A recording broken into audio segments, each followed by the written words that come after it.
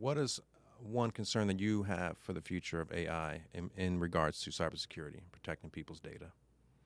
Well, I think it's good. It's good, but philosophically, we know all good things have a bad side. And plenty of the times, the bad is proportional to the good. And so the AI right now is being leveraged to protect and defend cyber infrastructure. There's something called AI ops. That means AI, IT, or cybersecurity operations, where the defensive appliances are now using AI to speak to human to say you have flaws here, there, and fix this, that. Massive amount of opportunities there. They're being leveraged right now.